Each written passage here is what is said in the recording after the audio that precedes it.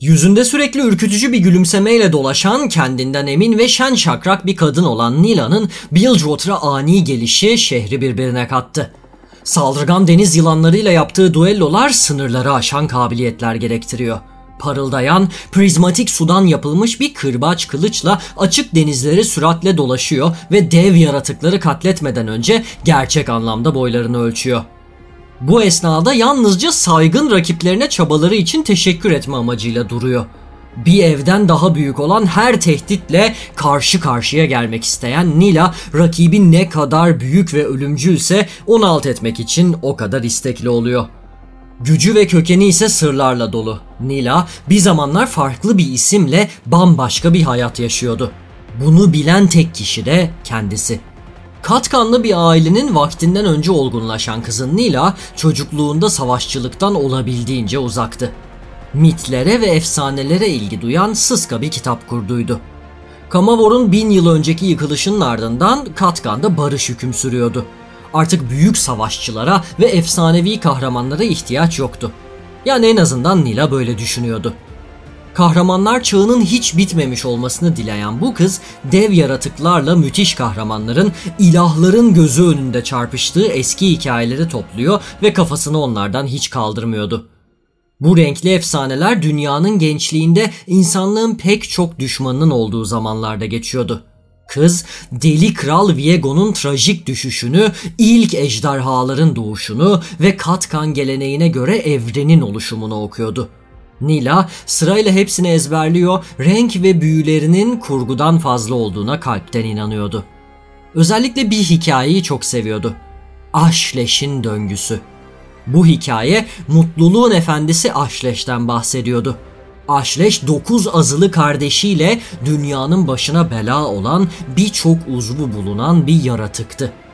İlkel mutluluğun açlığını çeken Ashleş, ilahların alemini tüketmeye kalkıştı, ancak ilahlar bu canavarı yendi ve onu dünyanın derinliklerine, yeraltının 7. katındaki dipsiz parlak bir göle hapsetti. Efsanevi kahramanlarsa bu canavarın muhafızlığını yapacaktı. Nilah bu hikayelerin sırlarını çözdüğünde bahsi geçen kahramanların Katkan'ın başkentinde, yani ayaklarının hemen altında olduğunu anladı. Heyecanla dolup taşan kız bu gizli kahramanları bulmak, sırlarını öğrenmek ve bir ihtimal aralarında yer alabilmek için vakit kaybetmeden yola koyuldu. Sonra yitip gitti. Benliğini, yüzünü, sesini, gerçek ismini hepsini unutmuştu. Kayıtları yok olmuş, yazılar duvarlardan ve kağıtlardan silinmiş, onunla ilgili sözler aile ve arkadaşlarının ağzından çıkmaz olmuştu. Sanki Nilah hiç doğmamış gibiydi. 10 yıl sonra tekrar ortaya çıkan kadın, doğduğu topraklara, bildiği dünyaya bir yabancıydı artık. Ama yüzünde tuhaf bir gülümseme vardı ve bitmez tükenmez bir mutluluğa sahipti. Ortalıktan kaybolduğu bu uzun sürede ona ne olduğunu anlatmıyordu. Belki de kahramanlarla tanışmış, onlardan savaş ve büyü eğitimi almıştı. Ya da ilkel iblis Ashleş ile yüz yüze gelmiş, 10 yıl boyunca zifiri karanlıkta iblisle savaşıp onu yenmeyi başarmıştı.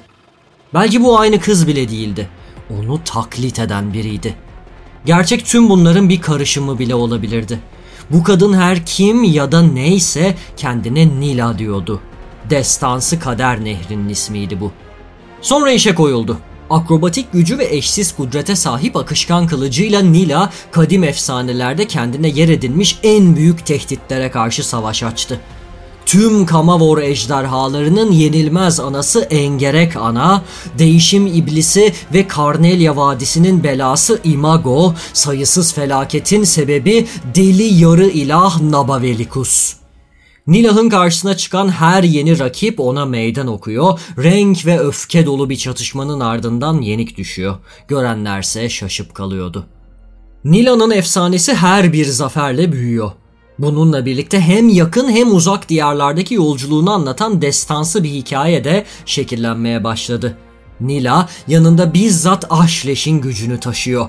Katkan'ın güvenliğini tehdit edebilecek her kötülüğe karşı onu kullanıyor. Kalbinde ise kaybettiklerinin anısı ve gelecekte olacakların bilgisi mevcut. Bu da onu daha da büyük rakipleri bulup onlarla yüzleşmeye itiyor. Kitaplardan kafasını kaldırmayan o sıska kız gitti, yerine dizginsiz bir mutlulukla geleceğe bakan Nilah geldi.